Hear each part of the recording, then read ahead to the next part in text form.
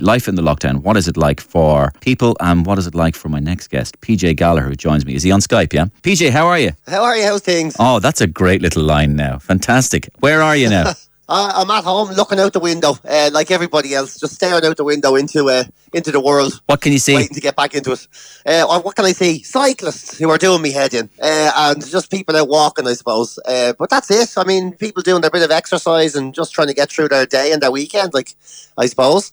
And we had a load of texts in there from people going on about complacency, that people are getting complacent. Do you think people are coming out a bit more? Yeah, I think so. Yeah, you can definitely see it and feel it around. Even just going into, doing my few bits in the mornings and stuff, you can see the traffic volume has changed, and you can see the walking. I'm right next to a green, so I'm looking out at people, and it's it's notably getting a bit busier the last few days. Yeah, definitely. I think we're going to have to get used to that. We're going to have to start taking like personal responsibility for doing it ourselves anyway. I mean, I'm not suggesting people should go out and break the rules, but what I'm saying is we are at some stage going to have to get used to getting out and, taking personal responsibility for staying away from somebody, but to get out. Yeah. Well, I know. Yeah, I suppose I'm getting out less and less because it's starting to feel more and more crowded. So I'm just started doing my home exercises and those home workouts, those dreaded home workouts that everybody hates looking at on Instagram. I've become one of those people. How have you been doing since it started, and how do you feel now? I mean, how is the comparison? Well, I suppose like everybody else when it started, I panicked. I went into anxiety and panic like everybody else, and because our routine was taken off us. So, I was hitting the biscuits and, sticking fish fingers in a toaster and thinking the world was going to end and not knowing what to do and listening to all the hope and all the energy, and we'll get through this together, and but still being in total fear that we were never going to work again. And I suppose the longer it's gone on, the more you find a routine, maybe not one that you're happy with, but it's sort of settled a bit now, if you know what I mean. Yeah, and what is your routine? I suppose now I'm still lucky enough I get to get up and go to work in the morning, so I do that, and then I come, get back here. Are you doing it from home or...? No, I still go into work. So that's great. I still get to go in and, sit in a room, and you can hang your day off that. So I'm one of the lucky ones that way. And then coming home and, I've started, it's gas. I've started taking up stuff that I let go before the lockdown. Like I'm reading books a lot more. I'm probably watching less telly than ever, which I'm really surprised at, because I finished Netflix and couldn't just couldn't handle it anymore after about a week. So I'm reading books more. I'm working out in the house more. I'm appreciating the garden a little bit more. I'm cooking like there's no tomorrow. My God, I never thought I'd say I enjoy cooking, but I've got this newfound passion for vegetables, which sounds ridiculous, but I can't keep my hands off it. The crack I got out of a turnip last night was unbelievable. And you've been a big man in the last few years for working out as well. So are you managing to get that done at home? Yeah, still getting that done. I get, at the start, I let it go completely. It just felt like, you can't do this, the gym is closed, this is ridiculous, and I hate home workouts. But I didn't hate them, I just wasn't used to them. So I let myself get a little bit fat and ate all wrong, and now it's come back a bit. So yeah, I'm getting out in the garden and, just watching all of this unfold. I think it's just really mad the way it has unfolded, though. Like, the narrative is exactly the same as it's been since the start, but the tone has completely changed. How? Do you know what I mean? So, we're still saying the exact same things we were saying in week one. We're still saying we can get through this. Yeah. And if we pull together and we work together, we're going to get out the other end of it. And we need to do this for each other. And we're still saying those exact things, but with a totally different tone. Now we're kind of going, yeah, we'll get through it, right? If we just pull together, we can get through this. This will all be over one day, so can we just please stick to the bloody rules and we'll be fine? Thank you. Yeah, listen, can I have a pint of milk? We're all in this together, okay? Yeah, we're getting milk, right? Milk is the end of the world. So we're still doing the same thing. Yeah. So where does the tone go? Where does the tone go through next, PJ? Where will the tone eventually end up at? I have no idea. I honestly don't know. I suppose that's the thing, is that you can't plan anything. It's like the whole country's got a broken leg. The whole lot of us is walking around. Every single person in Ireland has a broken leg, and we're all limping through our day. And we're bored telling people how it happened, and we're bored of people asking us how we are. We're just trying to get through the day, and we thought we'd be fine in 6 weeks, and we're not fine in 6 weeks. We still have to go for another checkup and see another specialist and get another recommendation.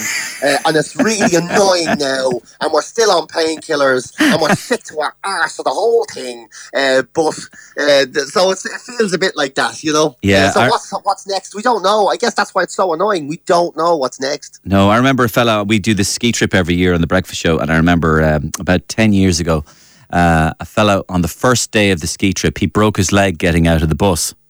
And his leg was for the week of the ski trip. His leg was in plaster, and basically he just spent his whole week with his plastered leg up on the bar, and people asking him the same question for the entire week. So it's exactly infuriating. It is. It's exactly. So listen, what about live gigs and everything, and appearances? I mean, they're kind of out now, PJ. So are you missing those?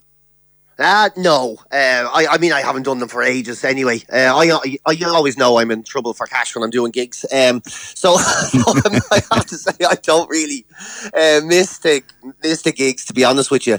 I miss going out to stuff myself. Like, I miss getting into football matches, and I miss going to be a spectator. Being on stage, not so much, but you do know that it's going to be such a long, like, that's the very last thing that's going to come back, isn't it? That's how you know we're back to normal, is when live events are back and people can do gigs and that. And I know there's like options now.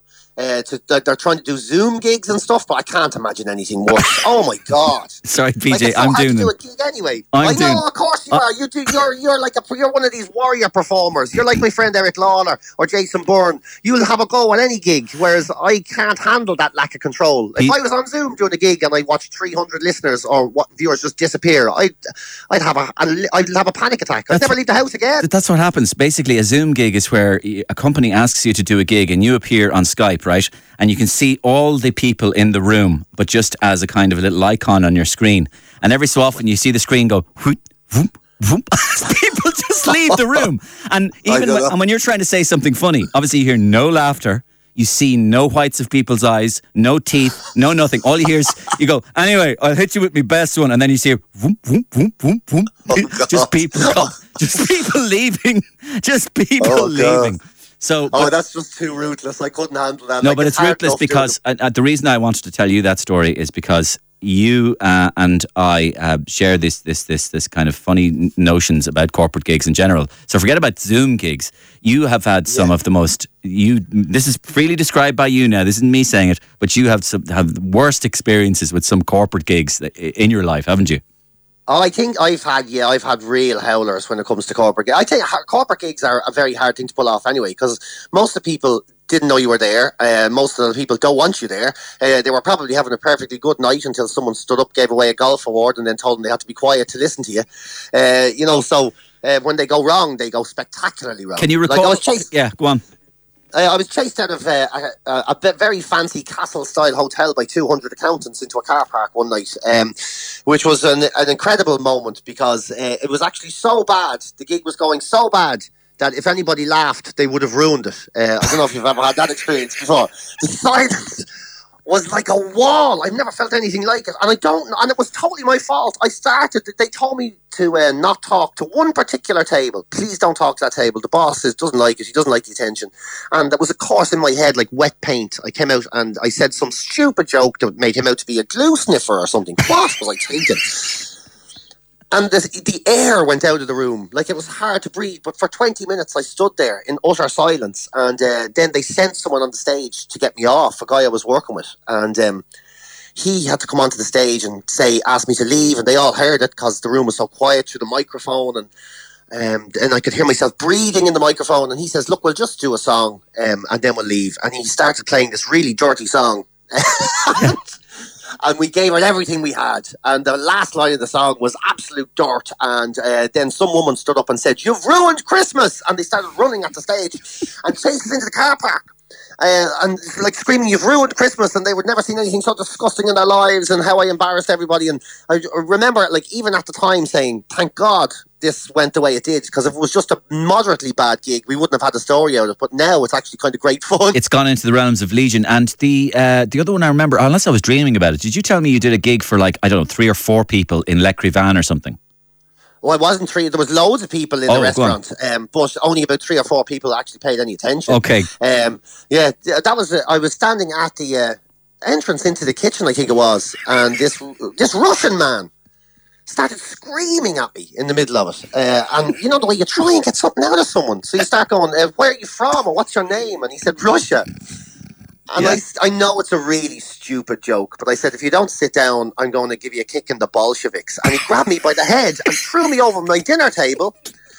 And I hit the couch and took like a load of plates and cutlery. And the gig was going so bad, nobody even noticed. Like, he was the only person that even noticed it. So I just stood up and walked out the door, and like nobody noticed. I got a text message about an hour later telling me I did a great job and thanks very much. So even the person that booked me didn't watch. Even the person that booked me didn't notice it happened. It was horrendous. I think you said something to me as well about you were at a gig, I think it could have been Bankers or whatever, and you actually approached one of the people at the gig and he asked you to leave, not asked you to leave, but he was sort of, you harassed him or something, or you got into a one-on-one with this guy at the table or something. I can't remember quite what it was. Do you remember it? You could be naming about any of about 100 corporate shows.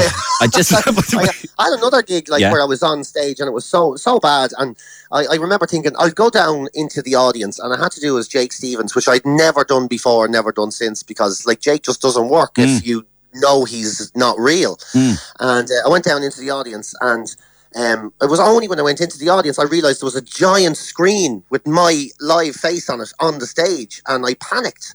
And my mouth went dry, and I couldn't whistle like Jake Stevens. So I was standing there with a microphone going, and I freaked out, and then pointed at the person that booked me and said, I told him this wasn't going to work.